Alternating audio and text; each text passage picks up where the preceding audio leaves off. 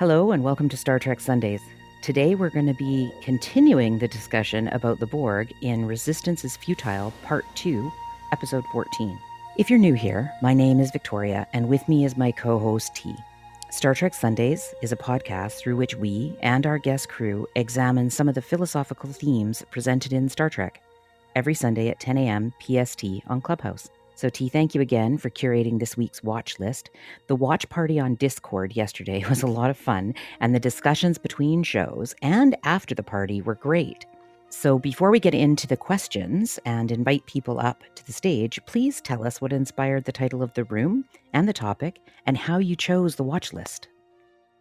Definitely, Victoria. The topic of resistance is futile, and the Borg is something that we first covered back in episode 9, where we did an introduction of who they are and what they represent. In this episode, I thought it would be interesting to dive deeper into how they operate and what they're capable of. If it's kidnapping and assimilating Picard, or learning how to become an individual, they're always a fascinating case study in maximum overkill and in group and swarm dynamics, as they rapidly adapt to the situations they encounter and dominate with superior technology. So let's take a look at some of the deeper topics that the show writers bring to these episodes as we discuss Resistance is Futile, Part 2. Thank you, T. That's great. T, let's start with the best of both worlds. Can you provide a summary of the episode to remind those who didn't get a chance to review it what it was about? And then I have some questions for you. The best of both worlds. Star Trek The Next Generation, Season 3, Episode 26. First aired on the 18th of June, 1990. In this episode, the Borg begin an invasion of Federation space much sooner than was expected. With the Enterprise unable to affect them, the Borg capture Captain Picard and turn him into one of their own. I chose this episode because it's the one where Locutus of Borg is born, with Picard being lost to the Borg and Riker having to make the decision to fire on his captain. It's a critical episode because it sets up the Borg and Picard's future as intertwined. Yeah, this was great. Thank you. So my thoughts on this, the notes I took from yesterday, and then we'll move into the questions. Perhaps it's because I'm watching so much Star Trek with particular topics in mind, taking notes and meeting with everyone here, etc. But when I'm watching some of the episodes, other episodes that we've watched together come to mind really easily. And in this one, the ending with Riker having to make a decision about firing on the Borg with Picard included in the collective reminded me of the scenes in which Spock and Kirk have had to make some decisions about whether to sacrifice each other. And here, Riker does make the decision to fire on the Borg, despite the protests from the crew. And I thought, okay, here we see the commander of the ship making the right call, because we've talked before about how, Kirk hasn't done it. He wanted to save Spock and risk everybody else.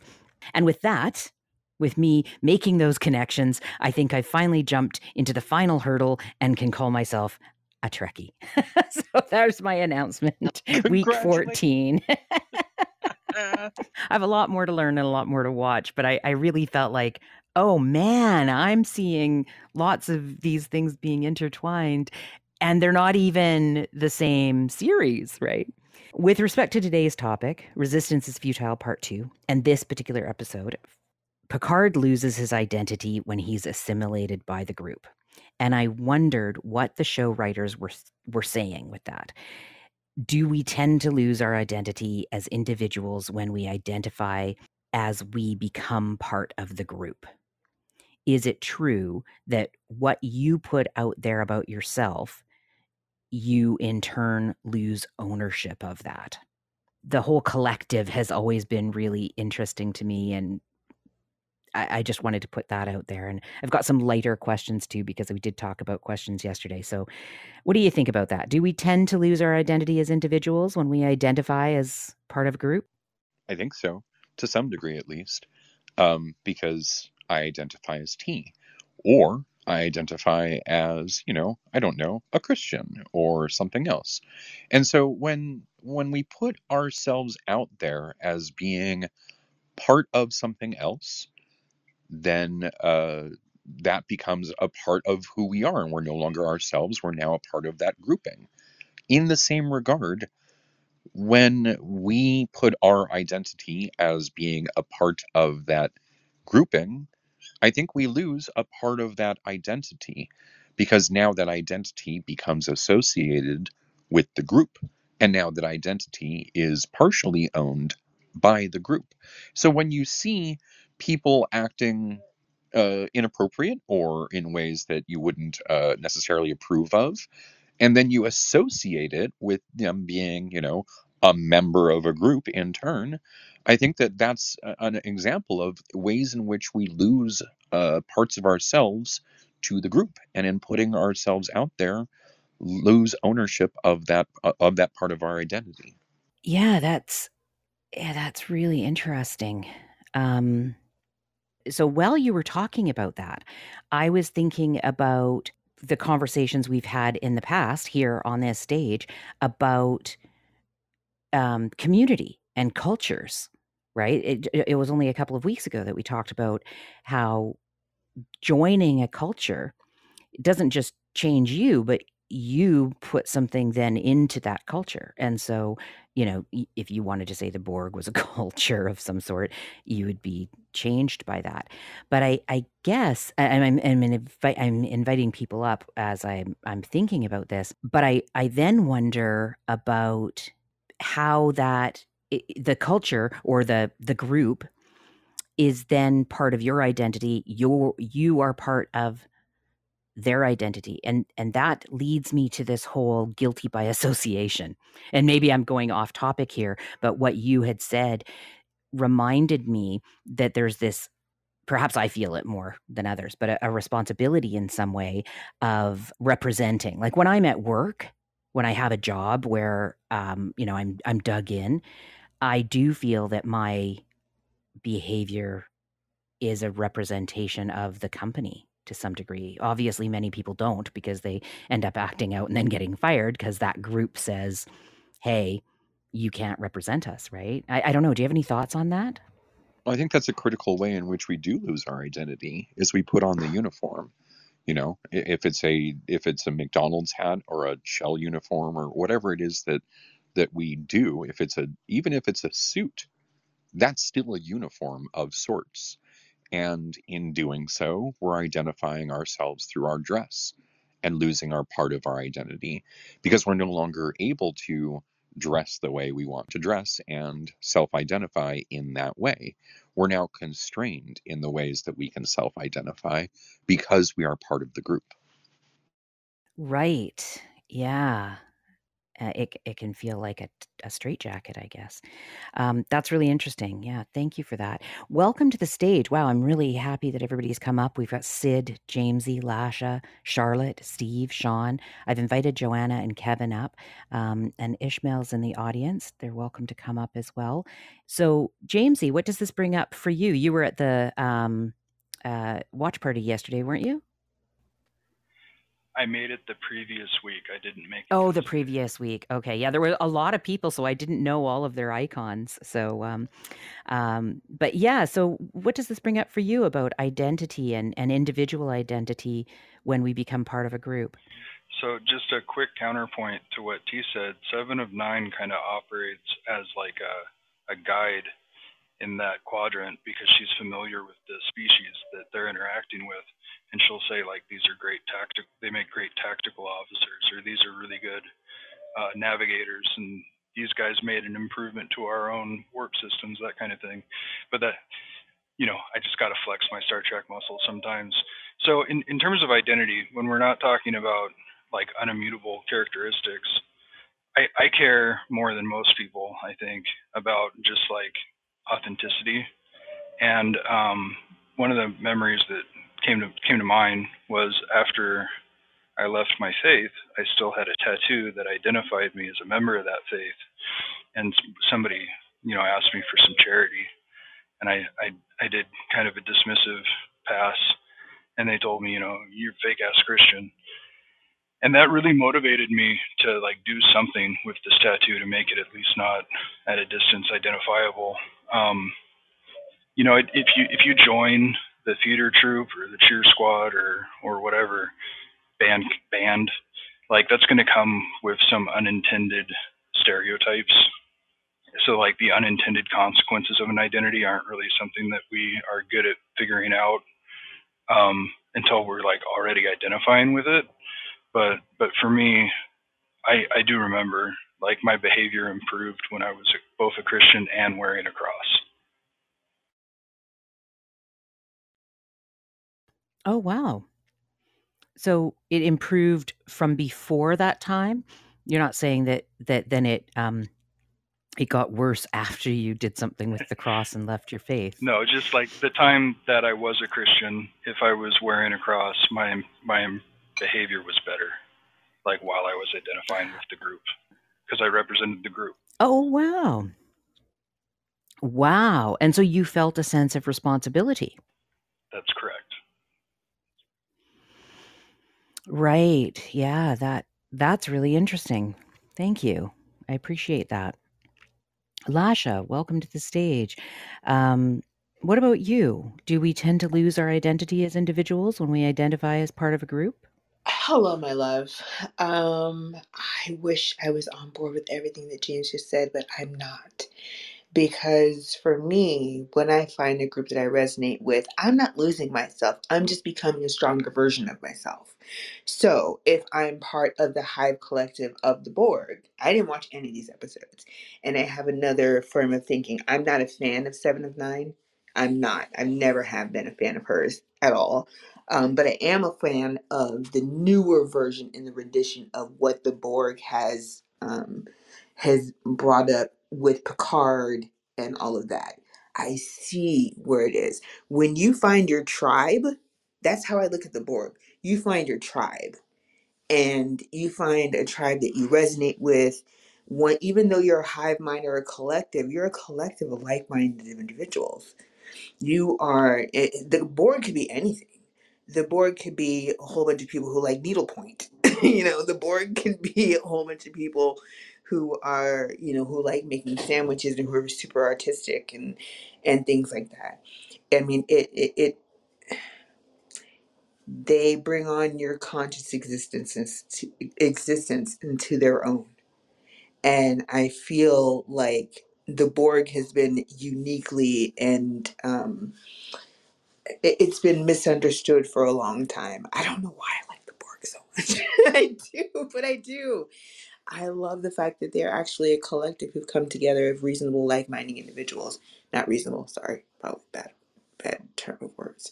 They're a collective who are there to do things for things, and I think that the Borg could actually do some good, especially this season of Picard.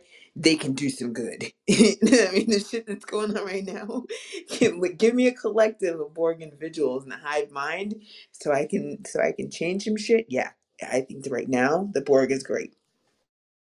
So I really love the pushback and feedback that I'm getting from the crew, and I don't want to put myself in the I don't want to make the same mistake that Riker made as first officer of going against his crew.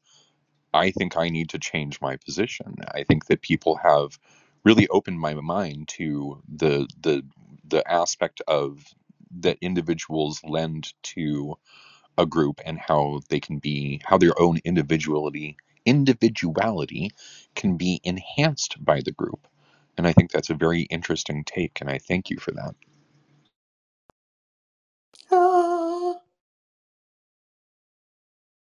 Yeah, same. I mean, part of the reason I absolutely love this room that we have every Sunday is the way in which people disagree and put out why they disagree, right? Why they've seen something different, and maybe that's the magic of Star Trek.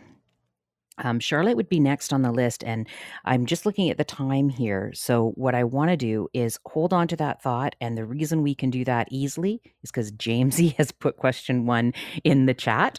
So keep that in mind. Anybody new can have a look at that. But what I want to do is move on to the next episode, and then we'll start from the bottom and see if anything comes up from some of the new people on the stage. So, this is Star Trek Sundays on Clubhouse. Our regular show is Sunday at 10 a.m. PST. Today, we're discussing Resistance is Futile Part 2.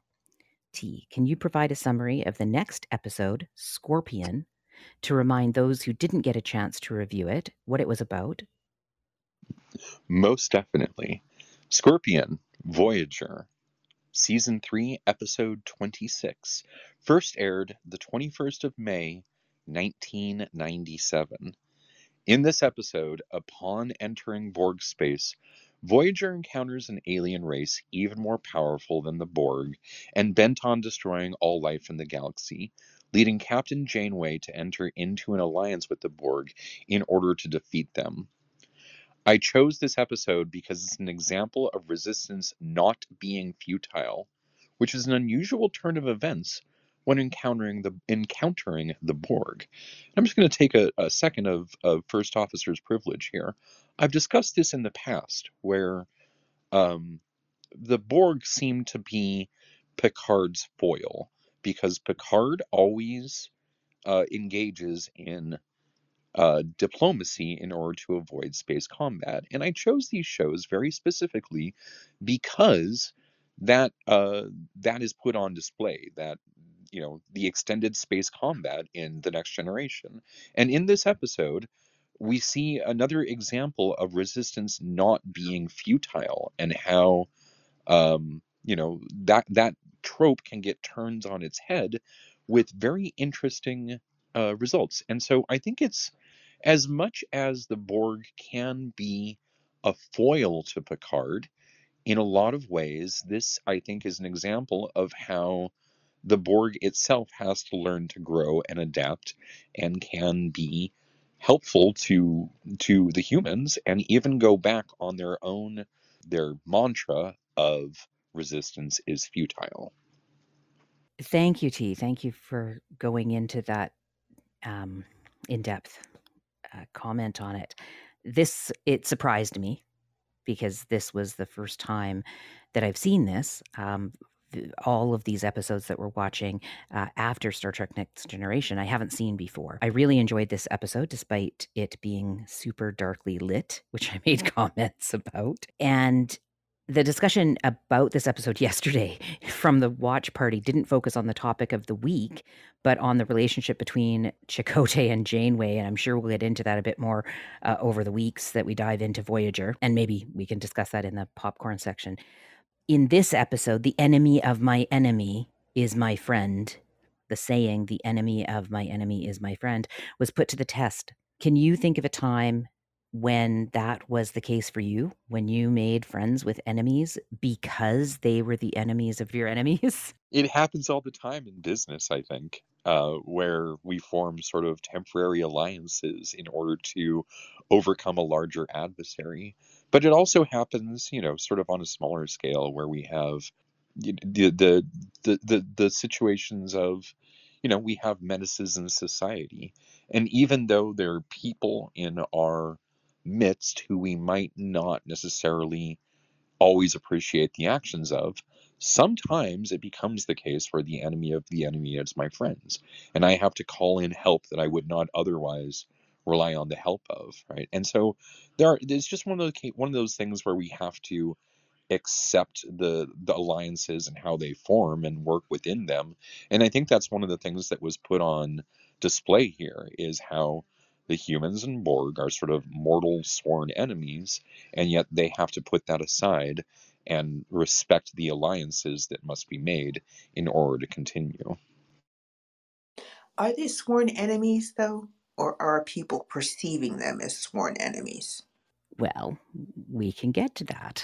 I have thoughts on this particular saying as it goes as well. So I'm glad we're discussing this. So, Ashaya, welcome to the stage and welcome to Star Trek Sundays. What about you? Did you have any thoughts on this? Can you think of a time that you made friends with enemies because they were the enemies of your enemies? I don't think so. I can't specify exactly when that has occurred. but I've definitely made amends and also established long time friendships with people that I was, let's say, like opposed, with because of, you know, obviously, emotionally divisive reasons. But, you know, it's always good to bridge the gap in between and realize that there's a bigger picture. But no to the question, but yes in a different way. Well, thank you for that, because I think that leads into one of the questions I had from the third episode. And so I don't want to give that away, but it does lead into that because they're closely related in some way. But we'll just stick with this particular one at this moment. Kevin, welcome to Star Trek Sundays. What about you?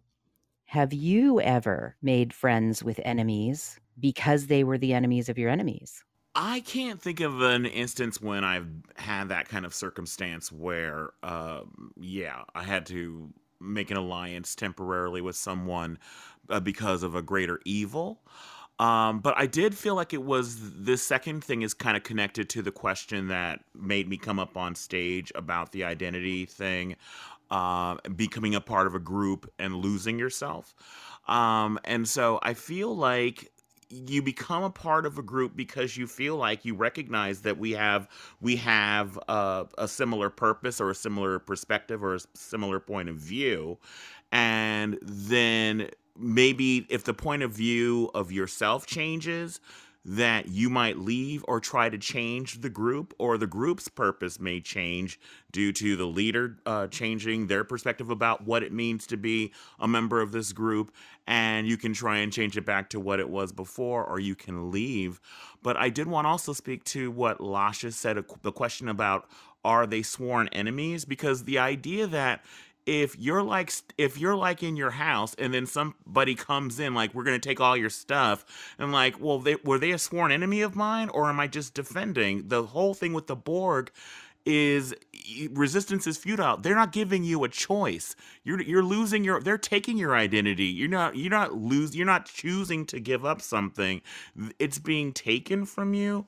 And so when the discussion earlier, I feel like those are very different things. Choosing to be a part of a group because we have a similar worldview or purpose, and if that view changes, I can choose to leave. You don't have any choice about joining the Borg, and you don't have any choice about leaving the Borg. Oh, thank you, Kevin. Um, yeah, well, and stay tuned because the next episode might flip what you just said over a bit. So thank you for that contribution. Yeah, it is interesting when we're talking about the Borg when it comes to, obviously they kidnap people and use them, right? But in this particular story arc of these 3 episodes, we go from them kidnapping Picard and assimilating him to, in this particular episode, Janeway needs to befriend them and use them in order to stay safe from a worse enemy. So say you've got this guy or gal, I guess, breaking into your home. What is something that could be worse than that? I don't know. Maybe the burglar comes in, but then a murderer comes in, and now you and the burglar have to fight the murderer. I don't know how that works in real life outside of Star Trek, but that's where we are with that. T, did you have any comments on that? I think we're dangerously close on broaching the topic of the next one. So we should probably ask the question a few more times before we move on. Yeah, absolutely. Absolutely. I want to make a quick note because Jamesy did say something in the chat that said, friends no, temporary alliances yes, somewhat shamefully. And so I think that's on the table as well. So maybe it's not that you've made friends necessarily, but have you had to make the sacrifices that Janeway is about to make in this episode? I'll move to Steve and Charlotte because we're making good time here and we've got great contributions. So thank you everybody for coming up. And Christy's joined us as well. She was in the watch party yesterday. So Steve, thank you for arranging the watch party once again. We had more people than usual and it just keeps growing. And it was lots of fun in the chat and being able to talk about these episodes in between each of the episodes while the next one is being set up. So I really appreciate your efforts put in there. So I want to ask this question to you. Has there been a time in your life when you made friends or acquaintances or some sort of alliance with enemies because they were the enemies of your enemies? So I first I have a hard time actually saying that I remember such a particular event, but when I really think about it, I am I am so hard nosed against so many facets of the status quo of human society as it is today that it's hard for me to not think that I'm making that sacrifice every time that I go with it, right? Like when I get a new job, I know my boss is very happy with the status quo, probably quite privileged leading up to his success to be my boss, while at the same time, I'm thinking, this is all trash. Like, this is all got to go. But because there's maybe, bigger tycoons that he's even struggling against and competing with, people in business, pretty much kind of like how T outlined it, right? There's going to be bigger fish that both of us mutualistically can reach our goals of toppling, right, or pushing against and getting our own. So I kind of feel like that just kind of goes inherently for me on a day to day, right? With any job, with any school, with anything that I do that goes in hand with the aspects of society that I strongly disagree with. Thank you. So Charlotte, I'm going to put this to you, and there's two questions out there, so you can answer one or both. In this episode, the enemy of my enemy is my friend was put to the test. Can you think of a time that was the case for you when you made friends with enemies because they were the enemies of your enemies? Absolutely. And Victoria, you know me, you know a little bit about my history.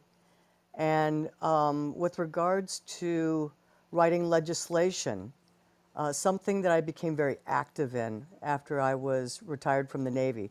When I officially received my retirement papers, all of those frustrations about serving and defending the Constitution, yet I was serving in a military where I wasn't even welcome. I had to lie to be able to serve because there was a belief system in place that people in the LGBT community were some kind of threat or unwelcome. And so after I was retired, I had the guts to take on legislation because it would have taken almost a congressional to kick me out of my retirement status as a queer. And so what I did, my wife and I started writing legislation, becoming politically active, and I started meeting with people who had supported other belief systems and met with them directly. Met with military leaders. Wesley Clark, Max Cleland were people who were allies, and they were helpful in directing me to other people when we went to Washington, D.C. To meet with directly and to take some of their questions and some of their concerns about gays serving in the military. And so I just brought it back to the Constitution that I have the right to serve. What does my intimacy, my choices in pair bonding have to do with nullifying my constitutional rights? And the responses were actually very, very encouraging. I took on that kind of mantra of keep your friends close, keep your enemies closer. But also just asking them this question and watching them try to formulate an answer that was going to support their position. No one could. No one could. And then I also brought a little prop with me, which was a United States Navy Dixie cup for enlisted men, the little white hats. And I said, okay, if you support gays serving in the military, sign this hat. And if there were people who were going to state an opposing view, then it's going to let them know we are going to publish these results People are going to know what you have said. And we want you to know that this is an opportunity for us all to just take a look at this, you know? And maybe it's something that hasn't been thought about. It's just become a sound bite. So I said, you know, that this is an opportunity for growth for each and every one of us, and for our country, and for people around the world who look to our democracy to see how we're managing it, this very young democracy. So that's one particular example. We also did it with marriage equality as well. And I also wanted to shout out to T. And the answer that you gave initially, and then as you adapted while listening to the group, that is an amazing. That's one of the amazing things that I dig about you, T, is that you listen, you adapt, and you celebrate, you know, the uniquenesses of the people who show up to this gig, and Victoria, you too. So it's a very joyful experience as a result. Thank you so much for that.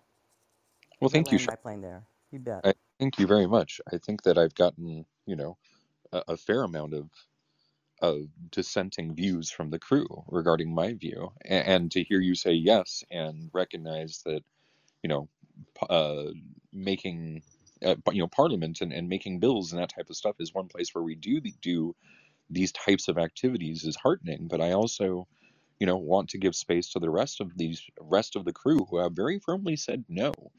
That this adage is not something that holds true with them, right? And so I think that it's one of those cases where you identified a very specific use case, and it's a great example, and something, and specifically in a democracy. That's where this occurs, is in a democracy, right? um, and I think that that is such a great example, and one of the compromises that, we have to make in order to move our governance forward.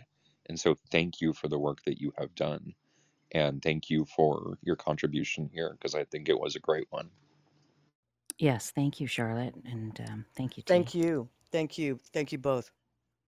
Yeah, Charlotte, actually, I just followed you so that I can message you later to ask you about how to get started into taking a more active role in writing legislation and being a little bit more active and more responsible citizen, if that's no trouble.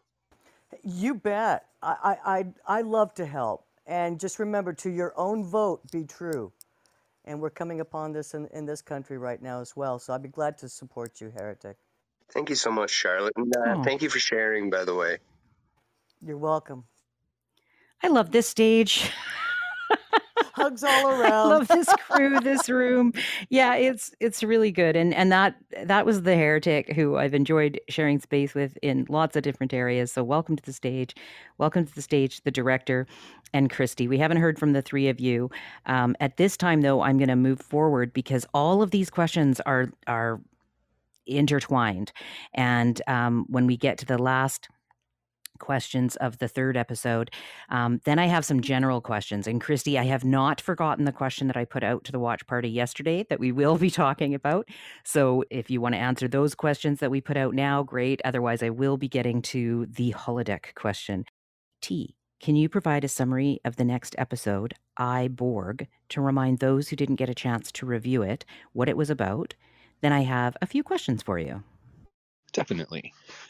I, Borg, The Next Generation, Season 5, Episode 23.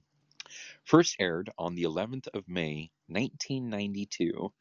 So in this episode, the discovery of an injured adolescent Borg begins to surface hard feelings for both Captain Picard and Guinan for what the Borg Collective had done to them. Matters are complicated when plans to use the young Borg to destroy the people are halted, when it is discovered that the Borg has become an individual. Now, I chose this episode because the Borg individual is another anomaly amongst the Borg Collective.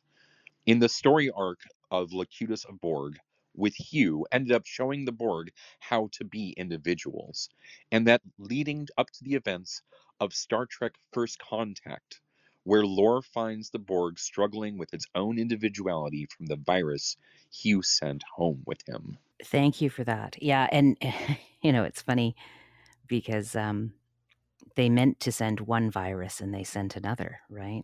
We find out later. So I again, you guys are gonna get tired of me saying this. I have to cut it out of the edits. I loved this episode. I thought, oh, Hugh. But here's the thing: Picard was a Borg at one time. So it did perplex me why he didn't think it was possible to de-assimilate the lone Borg that they saved. So, of course, that had to be the start of the story for the arc, and I know all that. But it felt a bit weird to me. And it also led me to think that Picard just wanted to kill the Borg, which of course was true as well. So he avoided getting to know the Borg at first, I guess. But in this episode, there's just so much sweetness and tenderness from so many different people, from Beverly, from Geordi, from Hugh, and it contains so much of why I loved Star Trek and why The Next Generation meant so much to me when it first aired and why it means so much to me now. And I'm just going to say this because this is what Charlotte was sort of making me feel when we were all thank you, and hugs, is watching this with the crew at the watch party really tugged at my heart because that was sort of what Star Trek meant to me when I was first watching it, when Star Trek The Next Generation was on, but I didn't have people like this to share that with. I basically watched it on my own and just loved it on my own. It was like this little secret thing I had because I just didn't find people. And of course, at that point, there was no internet, and I lived in a small city outside of Vancouver. And so in some way, there's this little part of my heart that this is finding that's always been there. And I can't say enough about how much I love this club and this room and all of the people who are participating and sharing what they think. So thank you, everybody, for being vulnerable and honest. So getting back to business here. Thank you very much. Hugh, in leaving the collective, regained a part of his identity. T. Has that ever happened to you? In leaving a group, have you ever discovered something about yourself that you had forgotten or didn't know? Yes, I know in leaving my faith, I discovered about myself that I wanted to be more discerning with my beliefs, and I wanted to be more careful with the groups that I associated with. And that was something that I didn't realize about myself until it really happened to me, that I said, I don't want to be a part of this group anymore. And it was a deconversion process that took years. It was very difficult.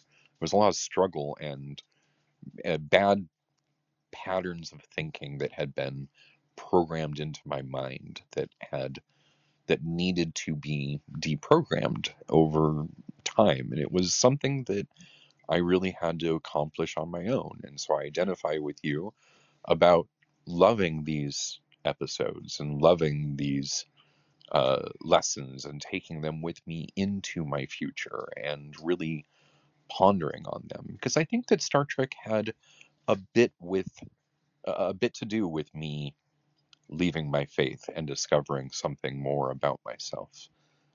In that I really loved technology, and I really loved this idea that humanity had a future and technology was a big part of that, and that we could work together to discover new technologies and create new technologies, and in doing so, propel humanity into a better future than the one that we had had going into the situation.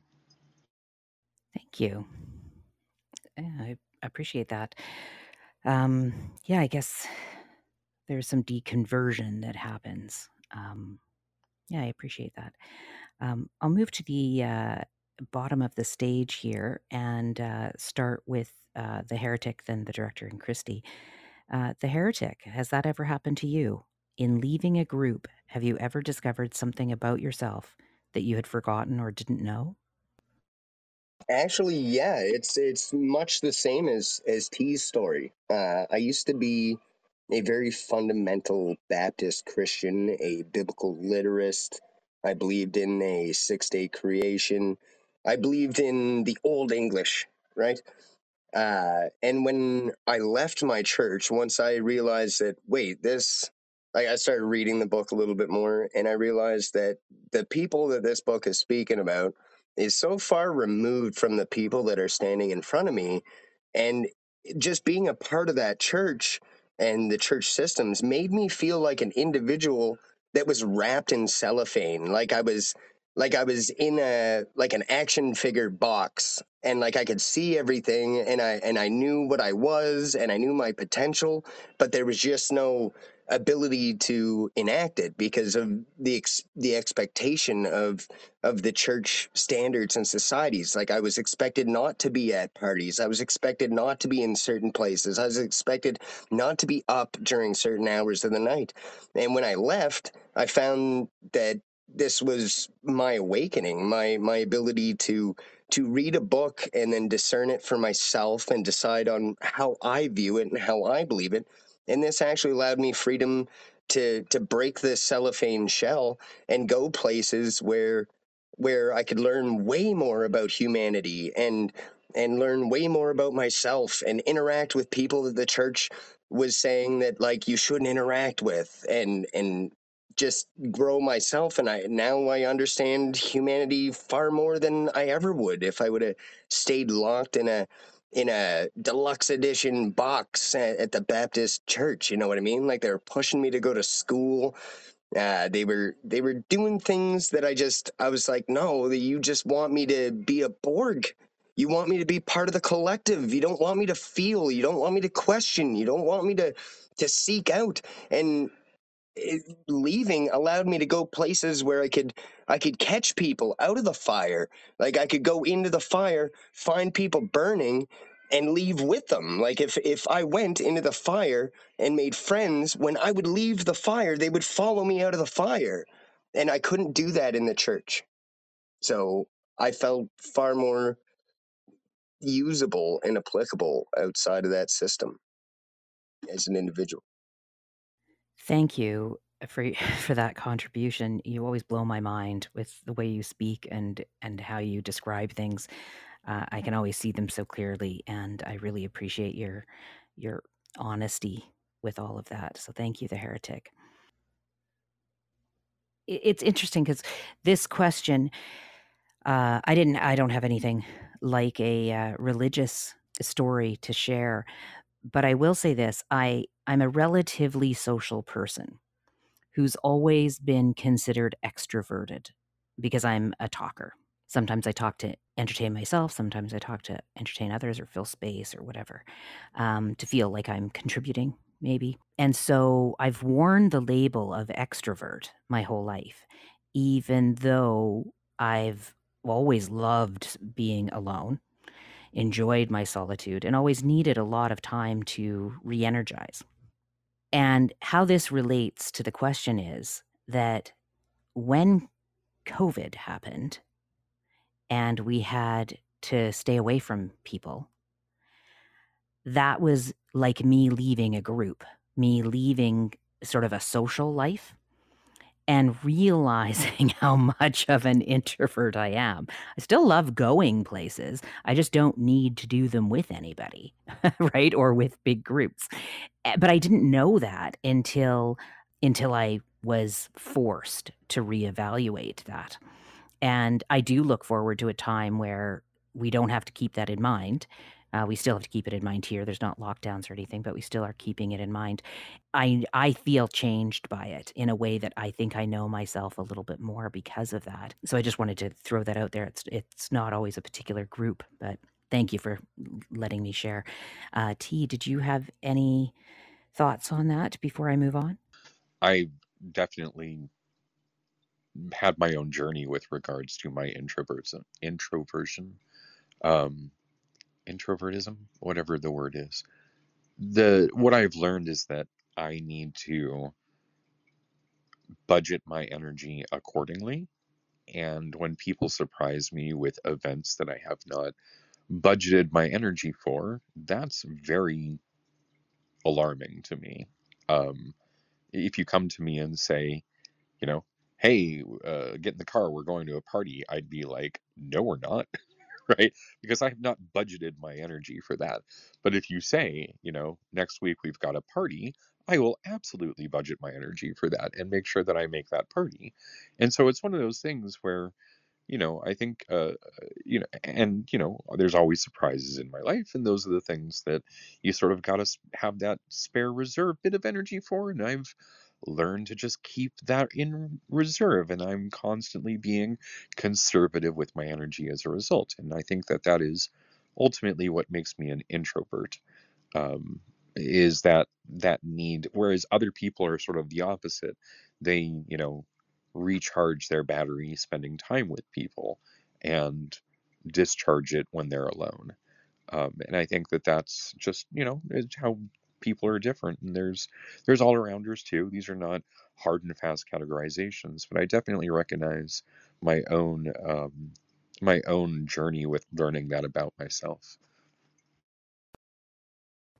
I thank you for that, T. I just wrote down budget energy for events. I really just like that because I think I might be able to say that to my husband and say, "Do you think you can budget some energy for this event next week?" And I think that might show some respect for that sort of introversion as well.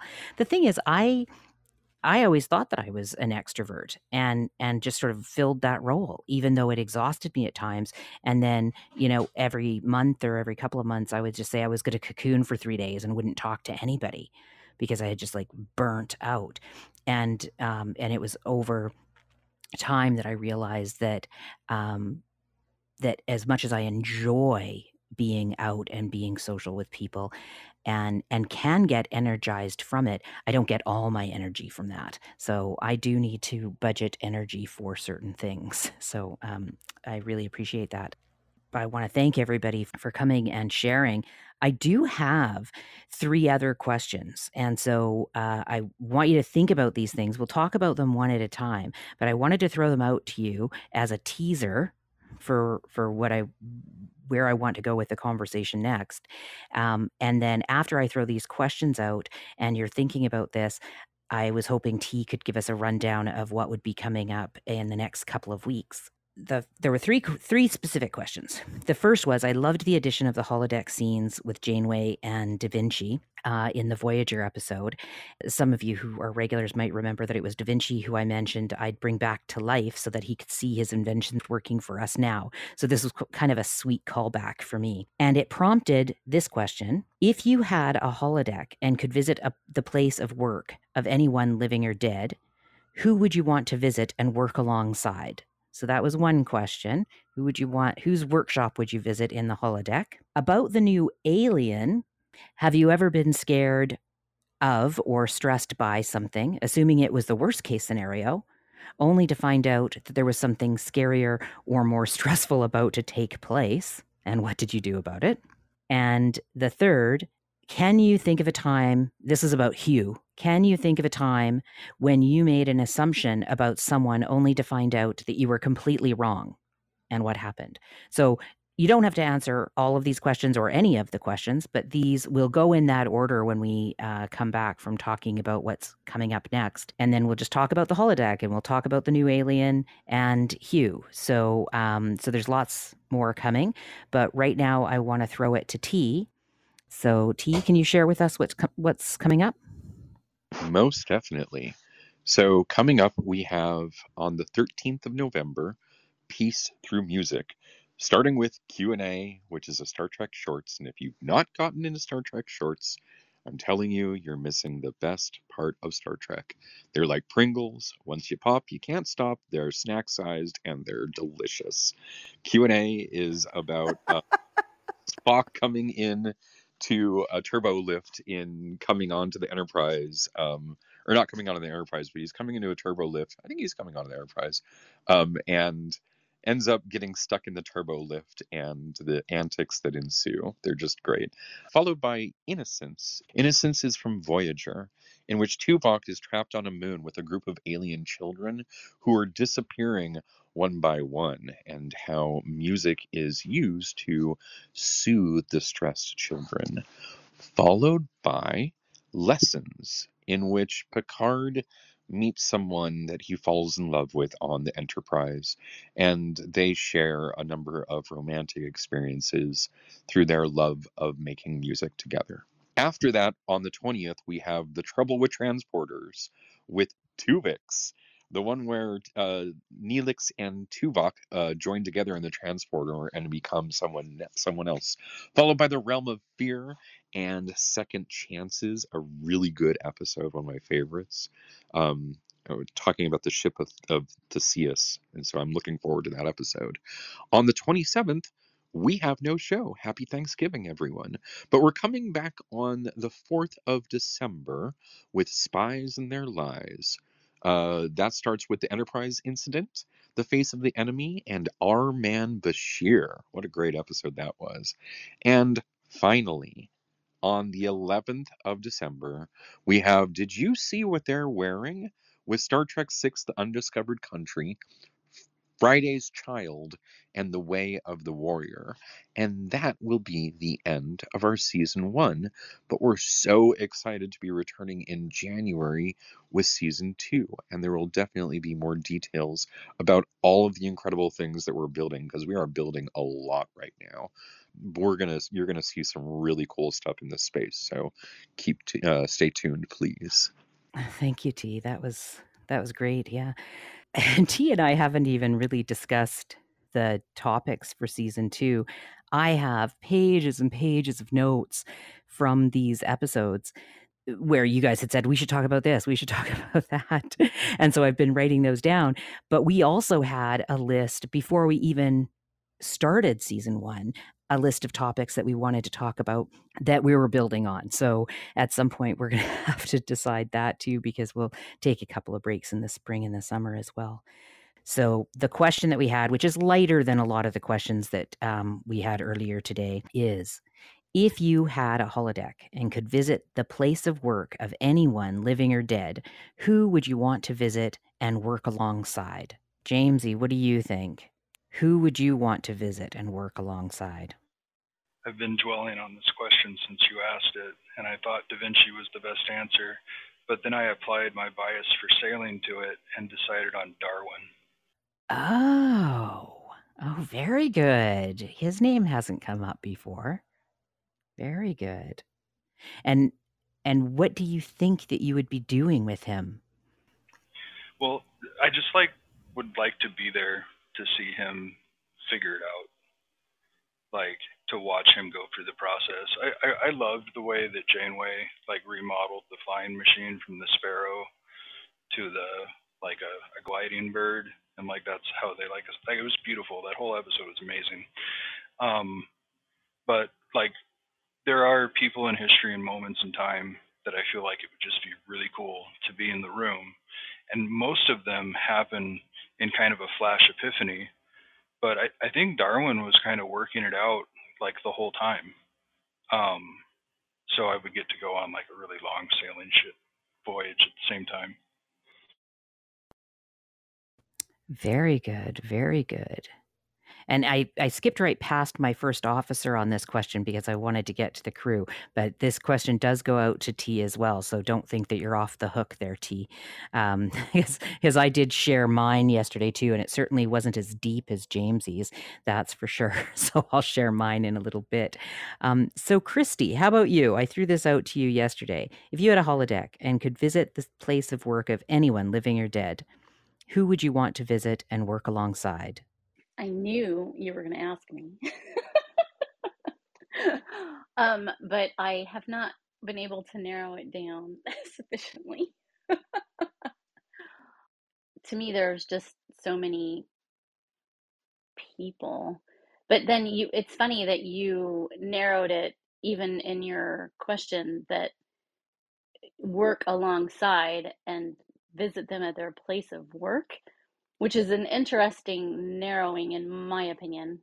Because it's really funny, when somebody else said the room where it happens, and I immediately went to Hamilton, and I'm like, ooh, I want to be in the Hamilton, where in the room where it happens.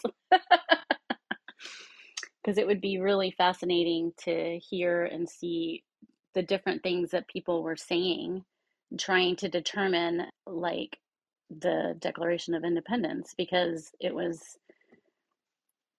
I don't know, I just think it's amazing.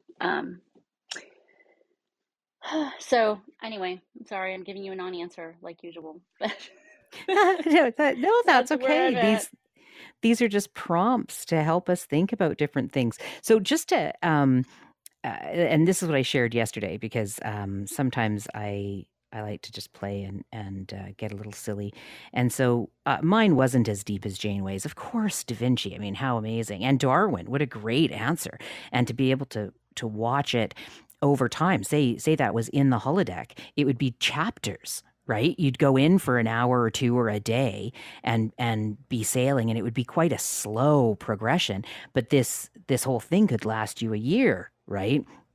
Of going in and exploring with Darwin. And I think that's a great answer.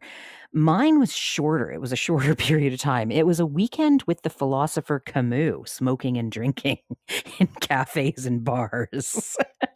And whatever else Camus wanted to get up to be honest, because he's the sexiest philosopher. So that was what I had said, was that I wanted to spend the weekend with Camus, because I was thinking of Riker when he was with, and I always lose her, Minuet.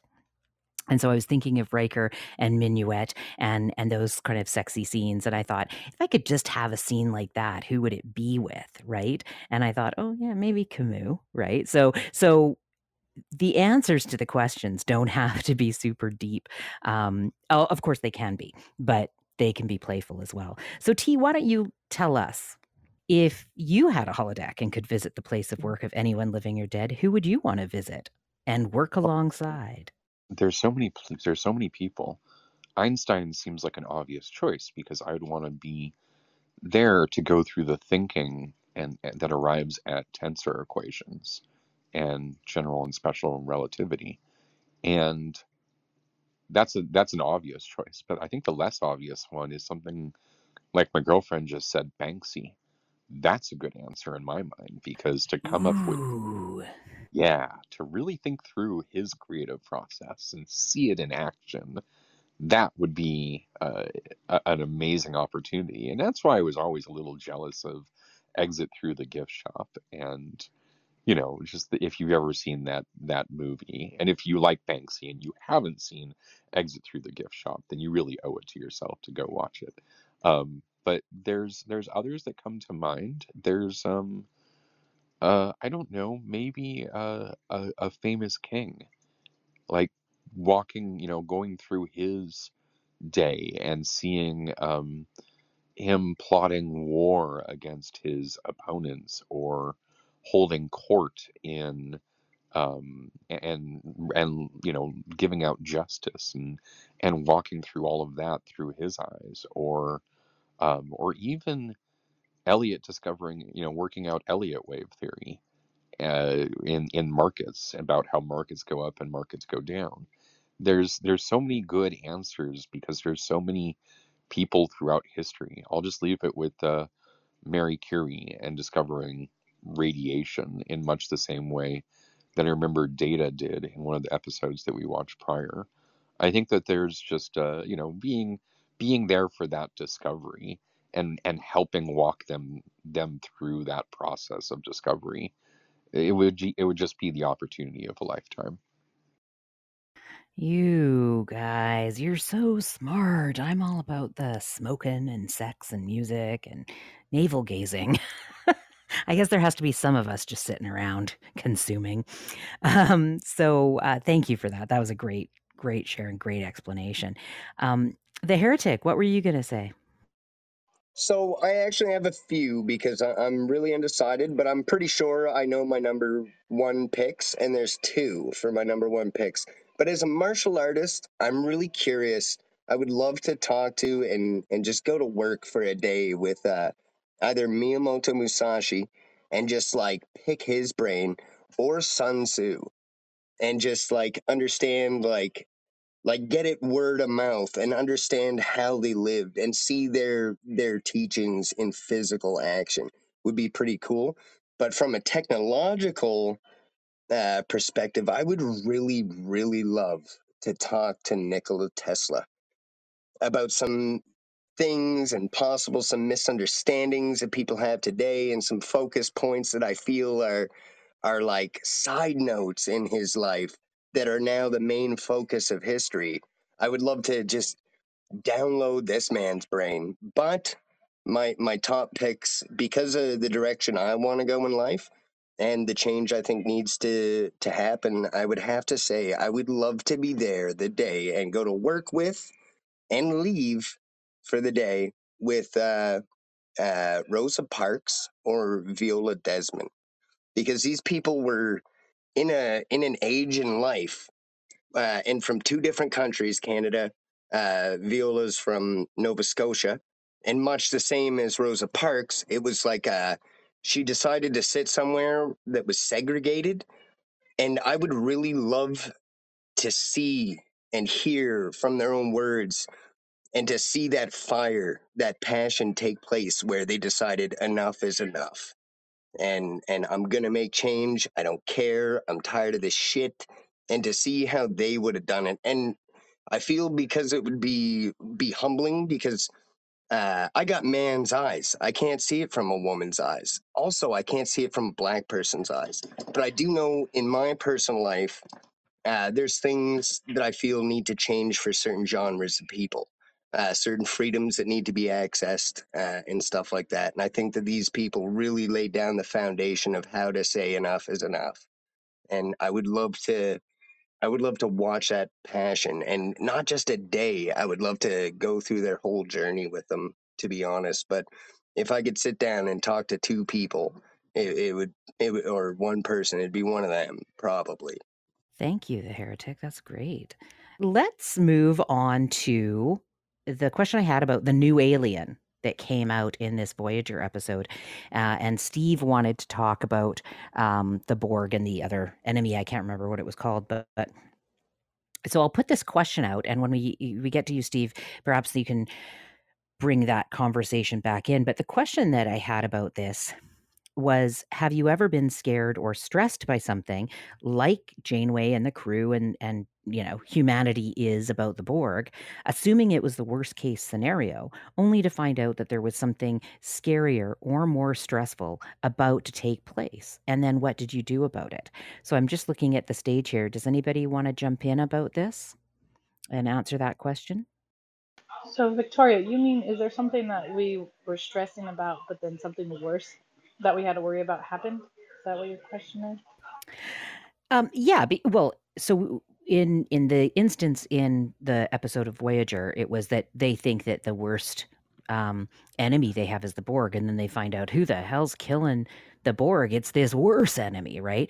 And it reminded me, I'll just put it out there, that I was going through a very stressful situation at work that just seemed like the worst situation at work, right, that I'd ever had. And it was really impactful. And so maybe this is just putting things into perspective, but and it was quite stressful. And then my dad got very sick and within a month passed away. And going through that, knowing that that was going to happen, it made the job thing seem absolutely trivial, first of all.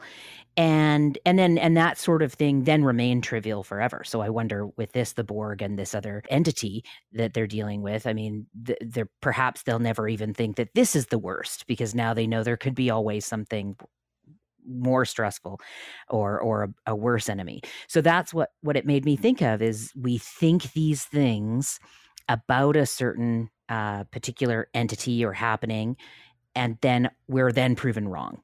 And I thought, when did that happen to people? T, what about you? Did this bring up anything for you? Or and Charlotte, I saw you on mic, but let's go to T and then we'll go to Charlotte.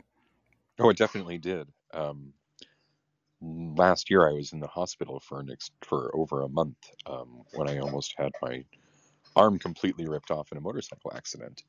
And I had to go through 7 surgeries. And going into this, I was pretty pain adverse and didn't go to hospitals, and just, wasn't about to handle any of this, and was suddenly faced with a situation where I had to have a tube down my throat and like live with, or up my nose and, down my throat, and live with all that, and go into 7 surgeries and be cheerful about that, and grateful and happy, because as scary as those things were, the alternative was so much worse. It was potentially dying, and that's what the doctors sort of had to walk me through. And so yeah, I remember choosing surgery because the alternative was even more scary. Wow, I'm really glad that that's all over for you as well. That sounds terrifying. That's absolutely wild. Steve, you had said that you wanted to talk about this Voyager episode with this other enemy that was stronger than the Borg. Thank you Did you for want that rundown, to T. take a couple of minutes and just work that out here? Because that's the episode that we're sort of talking about, and I wouldn't mind exploring that just a little bit. We'll probably end the room in about 10 or 15 minutes, but let's look at that for a second. Yeah. So first I wanted to just sort of lay out, like, asking myself the question of, when the writers came up with the Borg, what were they really going for? What was the direction they were taking? Like, obviously they wanted a bad guy. They needed Star Trek to have some race that was going to be a huge threat to humanity and everything humanity stands for. And a lot of things that seemed to coalesce were things like evolutionary, like adaptation, or the sort of communal, not just a hive mind, but a sort of a communistic kind of a thought process to it, where they're optimally working in tandem with one another. But I think what really, like, when you take just a slightly zoomed out view of these facets of what they did in their design of the Borg, I think what the writers were really going for is this species who ranks highest on their actual strategy, right? Because, like, what better strategy is there than to be of one sound mind within a whole group, a whole society? And what better strategy is there than to turn all of your enemies into devotees to your cause? The thing that just is sort of left out of that optimized strategy is an actual goal that they're aspiring towards, other than assimilation itself. What's the deal? What is it you're trying to bring to the universe, and why we even should have a reaction to you in the first place? Well, the Borg just want to assimilate without anyone's consent, and this other species just wants to kill for the sake of killing because they're powerful and they value that. And so I think there's always these deeper questions that we have to ask ourselves of, like, well, what would strategy itself or power itself end up winning for its own sake? Is that something we, even if we don't care, have to aspire to just to survive? Going back to the purpose of the Borg, I thought about this myself, and I like your contemplation on this. But when I did it, when I contemplated this, and I'm talking when I was watching this in the 90s, my thought wasn't that they don't have a purpose and other species do. My thought was, well, what are we doing? We may find that our minute little actions have purpose within this tiny little time frame, but we're just going along with things, and one might be able to say, oh, there's progress, but there might be progress in the Borg that we don't know. Someone could write some fan fiction about the nuances of it, but to what end is what I'm hearing you say, and I say that about humanity. To what end? We just keep going, right? And we can enjoy ourselves during that. And I want to live as long as I can in a healthy way, and enjoy the time that I have here. But to what end? There's no ultimate goal of the human species. We just keep going. We're just another animal. And so when I contemplated that, I didn't think that we were all that different from the Borg in sort of an ultimate goal. But I did think that, and I thought that 30 years ago. So I appreciate you bringing that back. T, did you have any thoughts on what Steve had to say? Yeah, I think that it's a good reflection, and to bring in some of the philosophy of Q. I think that we can ask some dangerous questions here. Like, what if the Borg actually have a case here? What if their goal of assimilation is a strategy that is for the betterment of the universe, right? Whatever that may be. And then we have to sort of define what betterment of the universe means. But I think that that is an interesting question to ask. And, I think that I think there's an argument, sort of obvious argument to be made that if you're a living organism, then death is probably not going to be preferable. But in a lot of ways, the Borg can offer um, a life of experiences that you couldn't otherwise offer. In a lot of cases, there's a lot of safety that comes from being assimilated. There's a lot of potential for you to contribute to a greater good, if you will. And so, in asking dangerous questions, I think it's important to ask the types of questions that Steve is asking. Is strategy for the sake of strategy something that we just have to bow to, and to what extent? I guess there's a meta ethic with regards to the choice of strategy there, and that I think has to ultimately play out. And maybe we'll get more into meta ethics as season 2 progresses here. Thank you, T. The thing that came to mind with the Borg, I think the most terrible thing or terrifying thing about being assimilated for me was when Hugh was talking about the 1,000 voices in your head when you're sleeping. Like, I was like, oh God, that would be terrible. Jamesy, you unmiked. Did you have something to share? Yeah, the Borg exist to survive the heat death of the universe so that life can continue to exist after the universe is no longer capable of sustaining normal life. But I chose this picture of Hugh for this lowly gathering because it expresses just how lost he is without his collective. We need to be a part of a collective. Like, even the least extroverted of us need like some human contact. We do go crazy and make friends with volleyballs if we don't have human contact. And as far as like just being a cog in the wheel, there's only 1 year in American history where more people left the United States than came to it. And it was during the Cold War, and it was to Soviet Russia, because people couldn't find work. They needed work. They needed to be a cog in the wheel. So like, nobody wants to be just a cog in the wheel, but we all need to be a cog in the wheel, or cog in the machine. Sorry.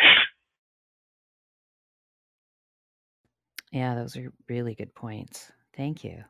Great contemplation, Steve. Yeah, I'm going to think about those things a little bit more, and I'm sure that we'll be visiting those episodes again. And I know that there were a few of us who were in the watch party yesterday, because 2 of these episodes were part 1s of 2 parts. They were season enders. And I don't know if anybody here went on last night to watch the episode part 2 of both those, but I have plans to do that tonight because they were great. Oh, good for you, Christy. I already watched them both. Guilty. I had to know what happened. Yeah, right on. T, did you have anything to say before I wrap up? No, I just thought this was an absolutely incredible episode. I especially like the way that the crew, pushed back on my ideas and changed my mind very effectively with some really good arguments and some really good discussion. And so just wanted to thank everyone for the amazing episode, and look forward to seeing you in the hallway, and definitely look forward to the next episode, because I have a strong feeling some of you are going to get into Star Trek shorts for the first time when you watch this coming week's watch party, and it's really a good time. So look forward to seeing you there. Thank you, T. And thank all of you for coming and sharing your thoughts on Star Trek and your personal experiences that come to mind through these questions that I ask. And if you want to ask questions or you have something to say like Steve did, please let me know. You can do it at the watch party, or you can do it during the episode, and we'll make time for it in this sort of looser time frame here. So this has been Star Trek Sundays on Clubhouse. Please join us next week, Sunday, November 13th, for Peace Through Music. And let us know if you need any help joining us for the watch party on Saturday, because it's always a lot of fun. Love to see you guys there. And like Christy did yesterday, you might get a little hint about what the questions are that we're going to ask on Sunday. So thank you, everyone, and we will see you, hopefully, Sean, I'll see you in the sci-fi room later, and everybody have a great week. We'll see you around.